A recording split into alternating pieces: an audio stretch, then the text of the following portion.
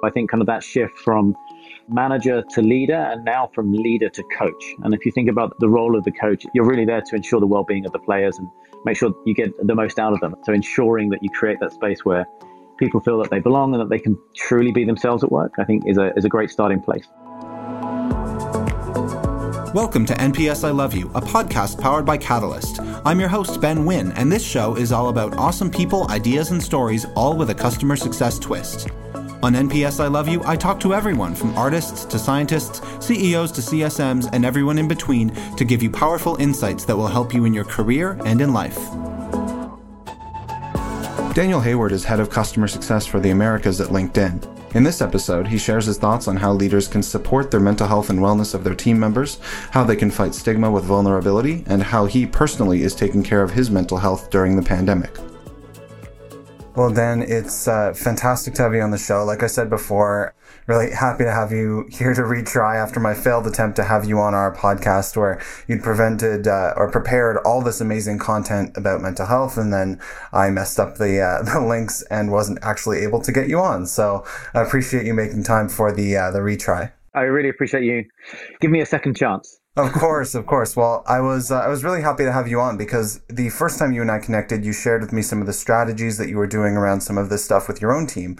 So I was eager to get that disseminated and out into the world. So for context, for listeners, we recently did a really big mental health initiative at Catalyst. And one of the things we did, we dove into sort of the key challenges or takeaways that seem prevalent across the tech space, the startup space, in customer success specifically. And so Dan and I will be diving into the three main takeaways that we got from that research.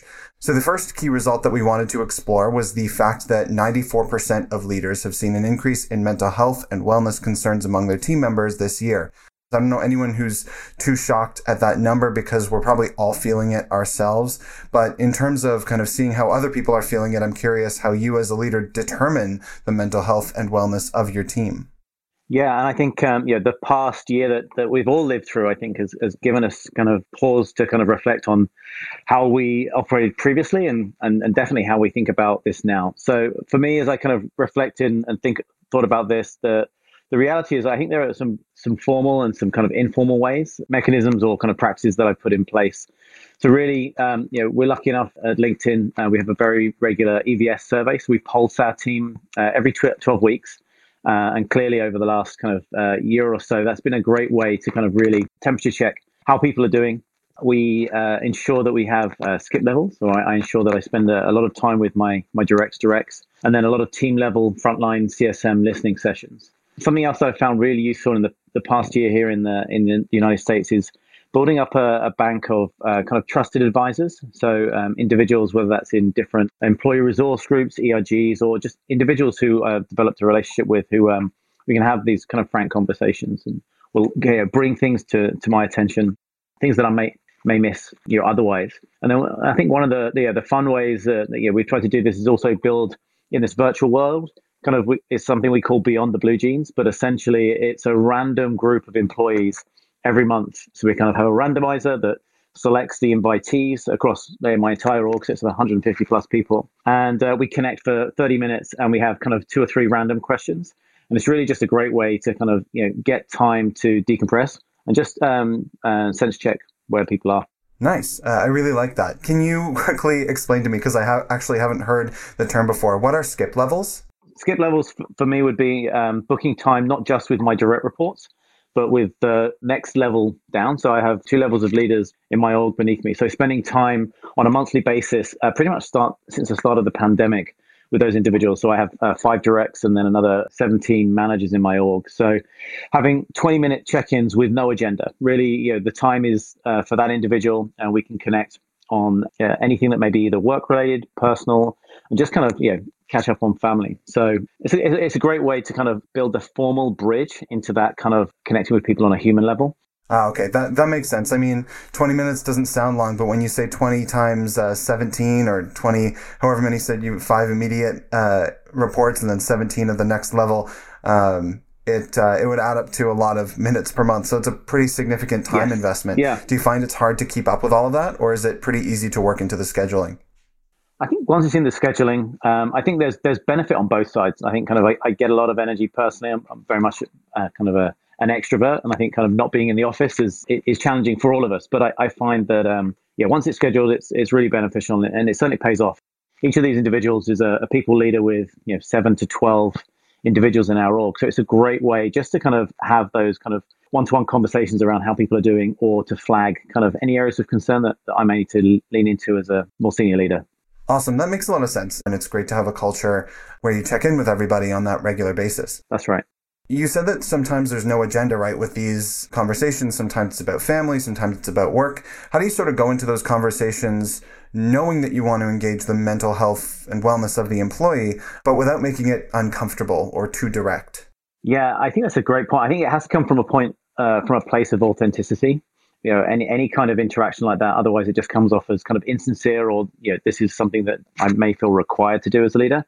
I think certainly during my tenure here at LinkedIn, the focus has been on compassionate leadership, and I think kind of the best time to start caring for people or showing up as a human being is not in the middle of a crisis. So I think kind of definitely banked a lot of the benefits before this by really focusing on creating like a vulnerable, open space where everybody felt they could contribute on the leadership team first. And then I think that really helps at this stage. But I think the key things are showing up from a place of authenticity, but asking the question you want to ask and saying, how are you doing right now? What can I do to help you? And then being comfortable listening and being comfortable sharing how you're doing. And there have definitely been times when I've not been okay, in the last year or so. And I think it definitely helps for other people to hear you, specifically if you're in a position, if you're in a leadership role, sharing like what you find challenging or some of the struggles that you're having at that time, and then what you're doing to address that. And often you'll find that it's very reciprocal. This is not just a top down kind of check in and how are you doing. There's mutual benefits for sure.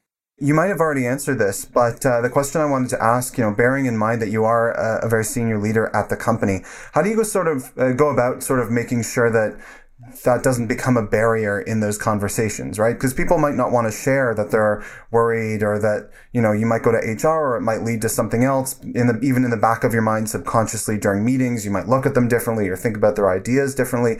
Have you ever found that to be a barrier, or do you find that just sort of starting by sharing about yourself and expressing that vulnerability for yourself first negates the potential tension? Yeah, so I think consistency is key. So like showing up as an authentic leader in every interaction prior to kind of COVID and quarantine and throughout, I think is key and builds a platform of trust.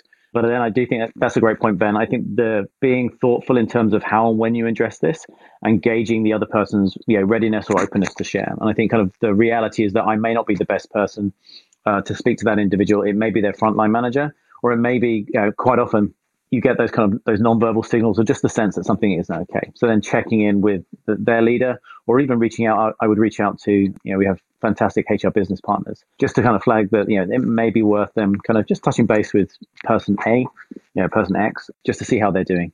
Nice. That's really good. And I think, that sharing goes such a long way. Our CEO, a few weeks ago, he spoke at a company all hands for, I think it must have been 5 minutes. It felt like a while, but he was just in front of the entire company, being incredibly open and vulnerable about how he was feeling and how badly he needed this full week of vacation time off to spend with his family. And, when you're a CEO of a company of 40, 50 people, it's a big hole that is there when you are away, but setting that standard in front of the entire company that he was open about it, and it was important to take this time to take care of himself and his family. So I really think it's important to do that and take every opportunity you can to do that. So like you said, you might go in and intentionally share something about yourself in order to just spark that conversation, right? Yeah, absolutely. And I think kind of being present in the moment and reading the signals. There have been several occasions where at the start of a meeting, it's clear that people aren't okay. Certainly this year with everything that 2021 has thrown at us in the start of the year. So I think kind of being very thoughtful and present and aware. And then, I think there's a real benefit if the culture at the organization and senior leadership kind of embrace the concept of kind of transparency and openness. But I also think if that isn't there in certain organizations, then I think it very much is down to the individual. There's a lot of things that we can do, regardless of whatever level we're at, to be there and support others. And it really is one of those. I think it creates a virtuous circle. I think I definitely feel that there's an opportunity where someone's checked in with me on something. it definitely makes me more focused and more conscious to ensure that I do that and pay that back in the next interaction that I have. Definitely. And it starts with individuals, right? It doesn't have to be the whole company all at once. Yeah. It's not like a binary thing. And it starts with, you just someone taking that first step. And I liked what you said too about, you can't start this stuff in the midst of a pandemic. I mean, you can, I guess, and you should if it wasn't there before, but it comes across a little more disingenuous if you're like, oh, apparently 94% of people are having, mental health and wellness concerns. Maybe we should start caring, adding in some benefits, and we should start checking in on our team. It's a lot harder to build that trust if you weren't doing it before, or you wait until people leave or something like that. Yeah, and I think that's the reality is that the world of work and the role of leaders of work has shifted so much, even during my career. And so I think kind of that shift from manager to leader, and now from leader to coach. And if you think about the kind of the role of the coach, you're really there to ensure the well-being of the players and make sure you get the most out of them. And I think that transcends a lot of topics, but mental health absolutely sits squarely there. So ensuring that you create that space where people feel that they belong and that they can truly be themselves at work, I think is a great starting place. And you made a great point, which is that it links directly to productivity. I mean, it links to getting directly the most out of your team, which is one of those things where it's both the right thing to do and the productive or the capitalist thing to do, for lack of a better phrase. So I'm curious because I know that benefits in particular for mental health and wellness are still pretty new, and they sort of run the gamut in terms of, some companies there's a lot, some companies there's very few. What do they do at LinkedIn? What sort of specific benefits are accessible to you, and how does the leadership team sort of think about them making that investment, even though they don't necessarily see the direct financial return, whereas they could allocate some of that money towards marketing or that sort of thing? Yeah, so I think we're definitely very fortunate at LinkedIn to have always had a very full range of benefits. And I think kind of, again, they've definitely been reviewed and enhanced over as needs have changed over the last 12 months. So kind of, I guess, taking a step back, we have the full range of mental, physical, and kind of financial coaching and support avenues, employee resources that we can kind of access and activate confidentially for each of those areas. We also have a very well-established set of employee resource groups. And so they each focus on different areas and different employees' needs, of course. But there's a huge amount of cross-pollination and support across the Enable-In, which is our mental and physical wellness ERG, that really kind of transcends a lot of our other groups. So again, we have good structure there. More formally, we've always had monthly in-days. So this is a day, one day a month that the business gives to all employees to give back to the community, to focus on yourself, to recharge. And then most recently, we've started to introduce two things. So one is a broader kind of lift up initiative. And that's really focusing on responding to the specific needs that we're hearing in our employee voice surveys in terms of some of the options we may need in this kind of work from home, remote working. And so a little bit more focus there again on kind of elevating awareness around our mental and physical health resources that we have. And then also kind of quite tactically implementing things as simple as like no meeting days. So now once a month, we'll have a day which is no internal meetings, still very much down to the individual. Clearly, we want to meet with clients and continue to do business, but that's one day a month, again, to focus on yourself and to really invest in your well-being.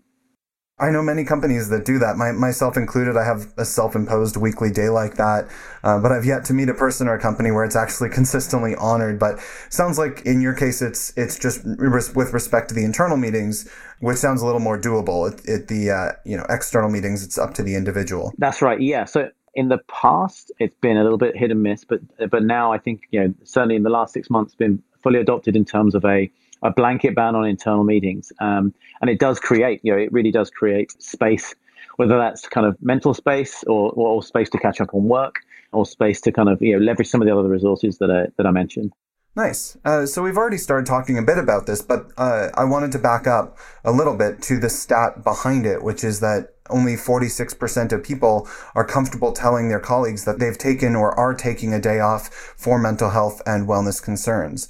At Catalyst, we've been doing that a lot, really intentional recently. It sounds like that's something that you do consistently with your team, but it's clear by and large that a stigma still exists across the continuum at large at most companies. So I'm curious to get your thoughts on some of the other ways that leaders can work to fight that stigma and help team members feel more comfortable sharing that they're taking a day off for mental health and wellness and not feeling like they have to make up an excuse or something that they think sounds more professional.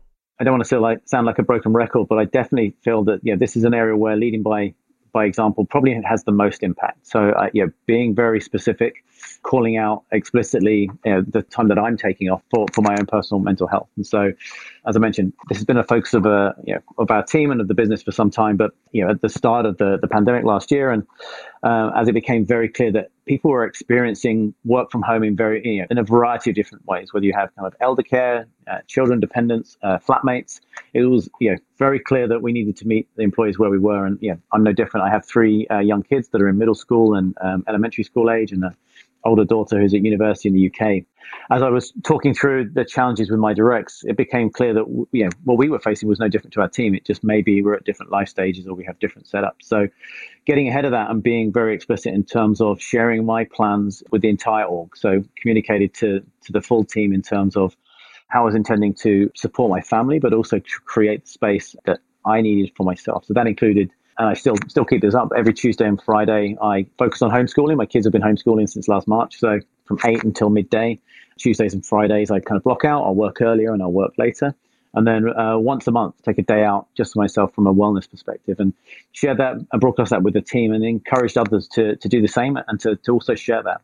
And then what we try and do is recognize, kind of catch people doing the right thing, and have people talk about what they did on that time if they're open to sharing, whether it's at team meetings or in newsletters or we have cultural newsletters, to just kind of share what is it that how have you benefited, or how has this time benefited others, whether that's just purely spending time with your family or volunteering at food banks. But I do think it definitely starts with the leader standing up and being vulnerable and saying, this is something I need to do, which luckily at LinkedIn, that's very much supported across the leadership team. It's definitely reflective of all the folks on the leadership team and the junior folks at LinkedIn that I've interacted with. I have yet to meet a person that works at LinkedIn that I don't think is fantastic. So I really think that says a lot about the culture. And I was going to say, though, that would scare me if I was actually asked to share what I do on the mental health days off, because, well, maybe not scare me, but maybe depress me, because it reminds me of how little I can actually do during COVID. So it's sort of like, oh, here's what I watched on Netflix, or here's what I baked, or, the pizza that I ordered or something like that. But yeah, there's been a lot of baking, depending on where you are, a lot of walks in nature or kind of getting out into the open space. But I think one more person posts about walking meetings, like we've had a snowstorm and like minus 20 degree weather for the past month. So I don't want to hear how good walking meetings are for me and that I should be doing that now. It's not like, I feel like we should put a geofence on those posts or something like that with that tag, so it doesn't even reach anyone that's up in Canada. It's all fantastic stuff. I was going to ask you because, again, 3 little ones at home and doing homeschooling sounds like a whole lot. So curious if you have any tactics or tricks you can advise to other parents who might be listening who are also working from home right now to maintain their sanity. Yeah, so I think parenting in our household is definitely a team sport. In the interest of my wife may listen to this podcast, she's clearly the primary caregiver, and she's fantastic. But I think we learned early on to really focus on what's important, and that's really the kids' kind of happiness and well-being over the grades and the amount of random submissions that they have to do in a week. So just being thoughtful that and I actually shared this with my kids' elementary teacher, that number one priority is that they continue to learn, but they're happy, they're safe, they're warm, they're well fed, and so I think we're very fortunate in that way. And then we take every opportunity we can. I know it's tough depending on the weather, but we take every opportunity we can to get them out. We have a trampoline in the backyard, so quite often in between lessons we'll be out. I'll be out too in between calls on the trampoline, just trying to kind of keep them active and keep things feeling as normal as possible. You can learn about physics on a trampoline. Yeah, absolutely. Yeah. We can learn about cloud formations. We've done the trampoline. Clouds, that's a good one too. It's underneath a tree, so we learn a lot about seeds and seed pods. So yeah, it's kind of fairly situational. I would say one upside for me, I'm clearly, I'm originally from England. I now live in the East Bay in California. And what I found is that, for all of the technology we have, we really didn't leverage kind of Zoom calls and FaceTime with our family members in Europe prior to COVID half as much as we do now. And it's been that's been a one positive takeaway, is that everybody's now just so much more comfortable jumping on calls, my parents and in-laws. So that's been fantastic in terms of like the connectivity with the kids and having that time with their grandparents. So definitely kind of like anchoring on some of those positives as well. Definitely. My grandparents were excited last weekend. Catalyst gave us all Facebook Portal Pluses as one of our Christmas gifts, which was really sweet. Oh, great. They're fantastic, but I didn't really need one. And my grandparents only have one iPad mini that they share between the two of them. And they're stuck at home right now with maybe the occasional call, but they fight over the iPad to call their kids and their grandkids. So I was excited to set them up last weekend with the portal. And my 86 or 87-year-old grandfather was overjoyed and is now very eager to call everybody. Moving on to the third point, which I found super interesting, but maybe not surprising, was that 99% of leaders believe they have a responsibility to intervene or talk with team members who are experiencing mental health issues, but only 24% have actually had training on how to do so. So we had a good laugh when we looked at like the 99%, and there was the like one or two people that said no. So not going to be applying to those companies, but it was interesting that only 24% had training. And it got me thinking too, because I was surprised that it was 99% that actually said that they did have a responsibility. I thought it'd be less because I thought that people believe in sort of a separation of church and state and personal responsibility, and we're not trained because we're not HR and all that kind of stuff. But anytime you're managing people, it can get a little messy, I guess. So curious your thoughts on why, because I know you're part of that 99%, on why you believe that leaders do have a responsibility to intervene and talk with team members who are experiencing those issues. Let's start there before we move to the training conversation. Yeah, I thought it was a really interesting stat too. And I think my response really comes down to the philosophy of we're all human first. And so I think coming back to that evolution of of leadership from kind of managerial and into more kind of leader to then into the coach role that we see now. Often it depends on the maturity of the organization or the state of evolution of the individual. But it's encouraging to see that 99% feel the same. And I do wonder if that stat would be different a year to 18 months ago, in so much as I think kind of there's an inherent intimacy this current situation has created. It all feels like we're all in each other's lives. Like right now, I'm sat in my garage. You can see the gym stuff behind me, and I feel like for a lot of our individuals, leaders and team members, we've all had these additional glimpses into people's homes and lives with kids coming in and pets, and so I definitely get a sense that there is the concept of bringing your whole self to work. Well, it's now kind of bringing work to your whole home. I can see that being part of the reason why people would feel more comfortable reaching out and wanting to kind of assist or support people from a mental health perspective. Does it concern you when you think about the argument that if they're not trained, which we know that 76% are not, that they might cause additional harm or additional stress or that sort of thing? How do you think about that personally with your team when you're talking with someone about these topics? Is it sort of instinctual, or have you actually received formal training?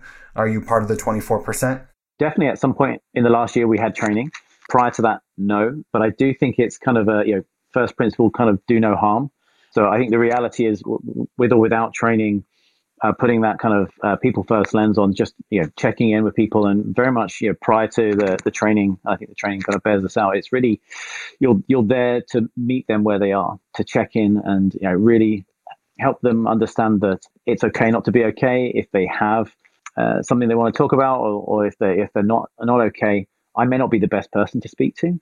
But I want to make sure that regardless, I leave them aware of the resources and the right person to connect with. And I think, as I mentioned, we're lucky and fortunate at LinkedIn that we do have a pretty good range of resources to meet most needs. And so I think kind of just in one instance, knowing that your manager or somebody cares enough to kind of check in with you goes a long way. That's really important. But then, most importantly, that manager not just checking in, but also kind of ensuring that that there is a wiki or a Go link or a website that you can leverage by yourself if you're not open to share, or if you want further information, or where you can go and explore those options and get help if needed. Is it something you remind people of when you're on your team on a regular basis? Like, remember, these are all the benefits that are available to you. Use them. Like, is that a really proactive motion? Yeah, very much so. Every newsletter, every communication, we have great comms on a weekly basis from a SVP of HR. Which will also include kind of the most up-to-date kind of any changes to the program, because they're constantly evolving based on the team's need, and then links to kind of the various resources. And we kind of absolutely will mirror that. So typically we do a quarterly all hands. There's a monthly managers meeting. We very much focus on, team and talent is our number one priority, and we're really focused on supporting people's well-being as a first kind of most fundamental principle. I love that a company the size of LinkedIn is able to do all that and offer all those benefits, but also still get more personal with it as well, or specific to the individual. I remember, I'm not sure if we're, how much we can talk about it because I know it was an individual story, but the first time you and I spoke about this, you shared with me a story about a team member who was thinking about going on halftime to take care of their kids, or there was some sort of situation like that, but there was a really interesting accommodation that you and the team were able to make. Could you walk me through that story or that situation in whatever capacity is comfortable? Trying to think about how to approach this. I guess like in the concept would be kind of we have emergency family leave, which is kind of like a very formal process that employees can apply for. And then prior to that, we kind of have a more of a flexible manager-led kind of solution. And so really that's down to kind of an individual with a specific need, and, given the current reality that we're all in, and then us working, frontline manager is able to work with that individual to determine, okay, how can we best support you? Is that, do you need to take some time off straight? Would it be beneficial to take part of the week off? Could we build your activities and the commitments that you've got from a customer perspective around kind of your personal circumstance, so we can kind of support that. So that's very much kind of I think the approach that we take, and trying to ensure that we put the individual with the specific need at the center of the decision-making process and try and build the solution around that. Very much kind of trying to ensure that we're building flexibility into the solution for them.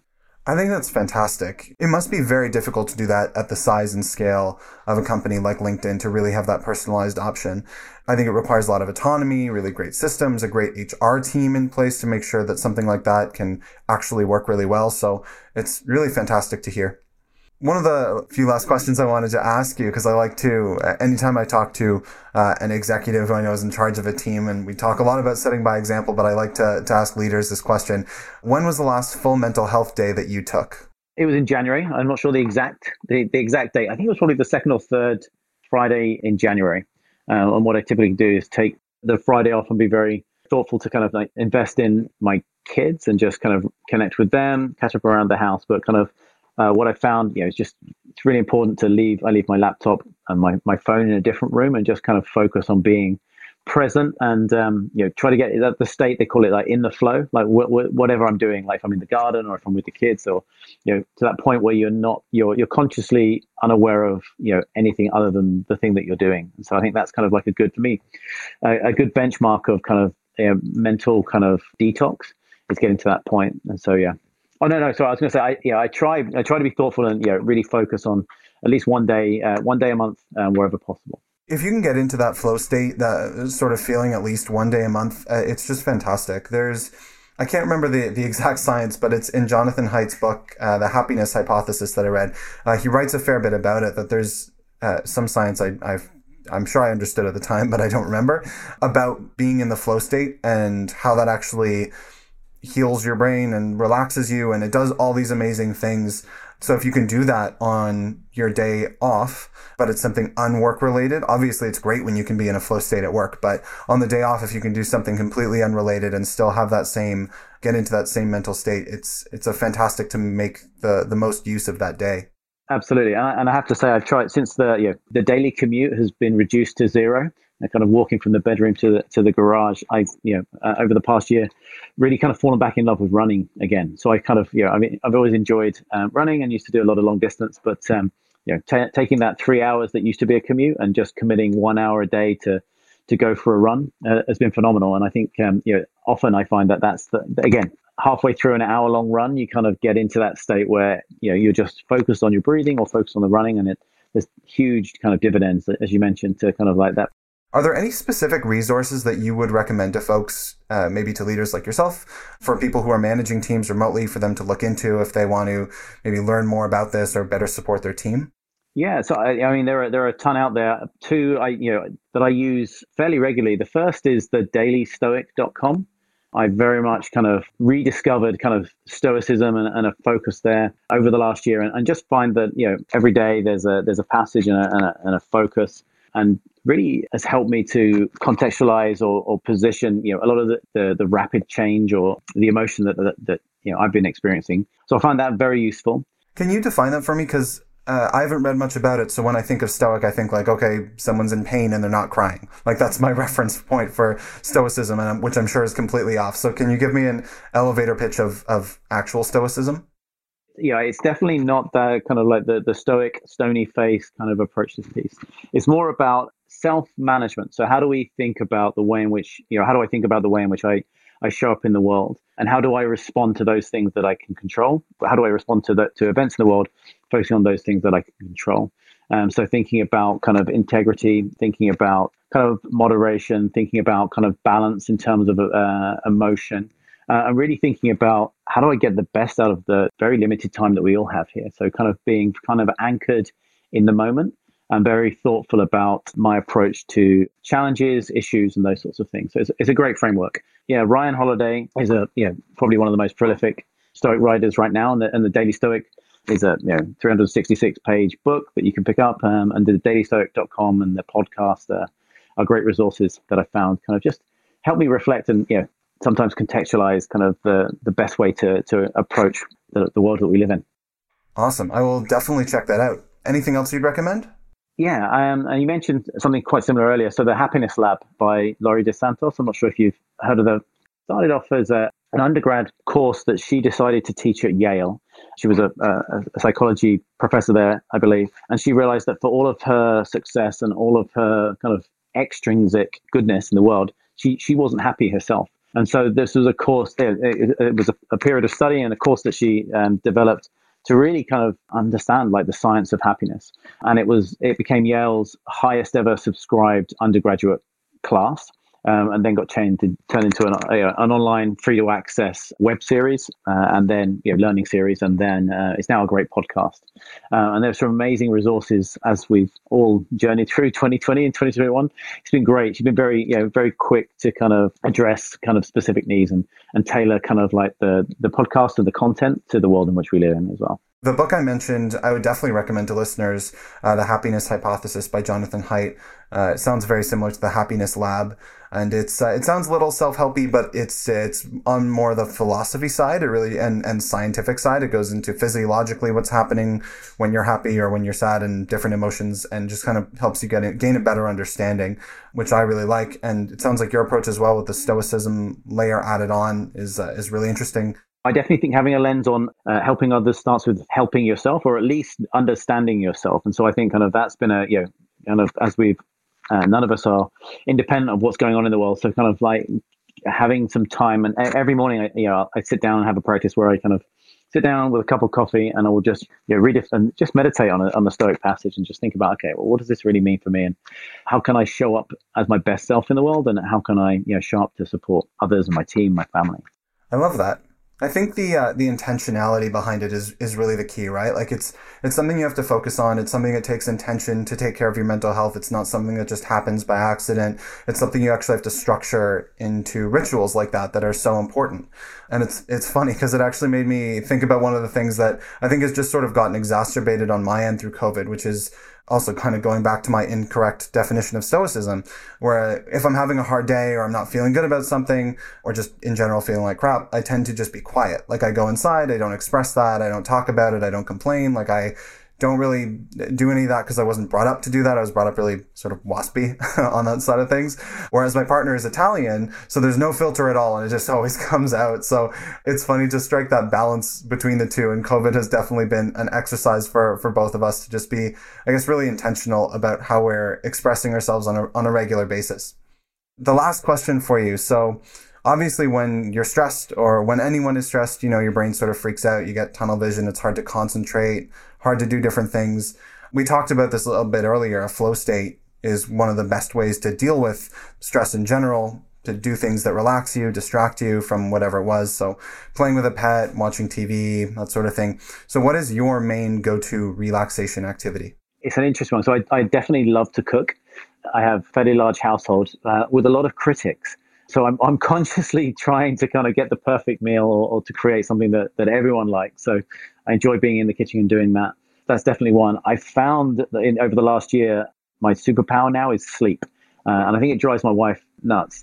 She just stares angrily at you while she's awake and you're asleep in 2 seconds. With the iPad, the bright blue light next to me. But being very intentional in terms of when I go to bed and when I get up, and being focused on the kind of the miracle morning. So like I get up regularly, kind of before 6 a.m. and focus on that time. Particularly as now I'm kind of homeschooling often after 8. Something that I find really relaxes me is BBC Radio. So with that kind of the very kind of clipped received pronunciation, there's some very good a great kind of podcast called In Our Time. And the show's been running for like almost 30 years. There's like 30 years of these 45-minute podcasts. They've converted them to podcasts now. But typically, we'll get into bed and we'll just kind of listen to history, science, culture, and religion, 4 different topics, and just pick one of those at random and kind of just really focus on listening and learning. And then normally I'm gone. I'm aiming for 8 hours sleep a night. I'm almost there on average this year, but I definitely find that whatever that rhythm is, and some people it's binging Netflix and kind of getting in that way. But I think kind of once you find your jam, I kind of I find like that's it's good to kind of just lean into it. That's my special power right now. Nice. That's a good one. I actually do something similar, but way less educational. I turn on The Simpsons on Disney Plus. It autoplays episode to episode, but I turn the brightness and the sound almost completely off, and it's just enough to distract me from the voices in my head that are telling me all the things that I need to get done, or I should have done differently, or all that kind of stuff. But it's not so much that it keeps me awake. There's like a vague story or something, but usually within 2 minutes, I'm completely out. So I think I've theoretically watched all like 800 seasons of The Simpsons 50 times over, but I think it's about a quarter of that in real life. But it's a good trick to have something playing as you pass out. Yeah, absolutely. I think the power of, from a just mental well-being perspective, like the power of, sleep, diet, and exercise are really just the 3 key foundational blocks, anything that, that certainly that I've read and studied. I think I've got 1.5 of those going on right now, but it's COVID. So I'm using that as my excuse for everything. That's it. Awesome. Well, Dan, thank you so much for taking the time to chat with me, especially about the study. I've a lot of really cool stuff to check out from you, so excited to look at those resources and share with our listeners as well. Thanks so much for having me, Ben. It's been great. Thanks so much for listening. If you like the show, please leave us a review and share this podcast with a friend. If you want to learn more about Catalyst, visit catalyst.io. Until next week, I'm Ben Wynn, and this was NPS I Love You. P.S. I love you.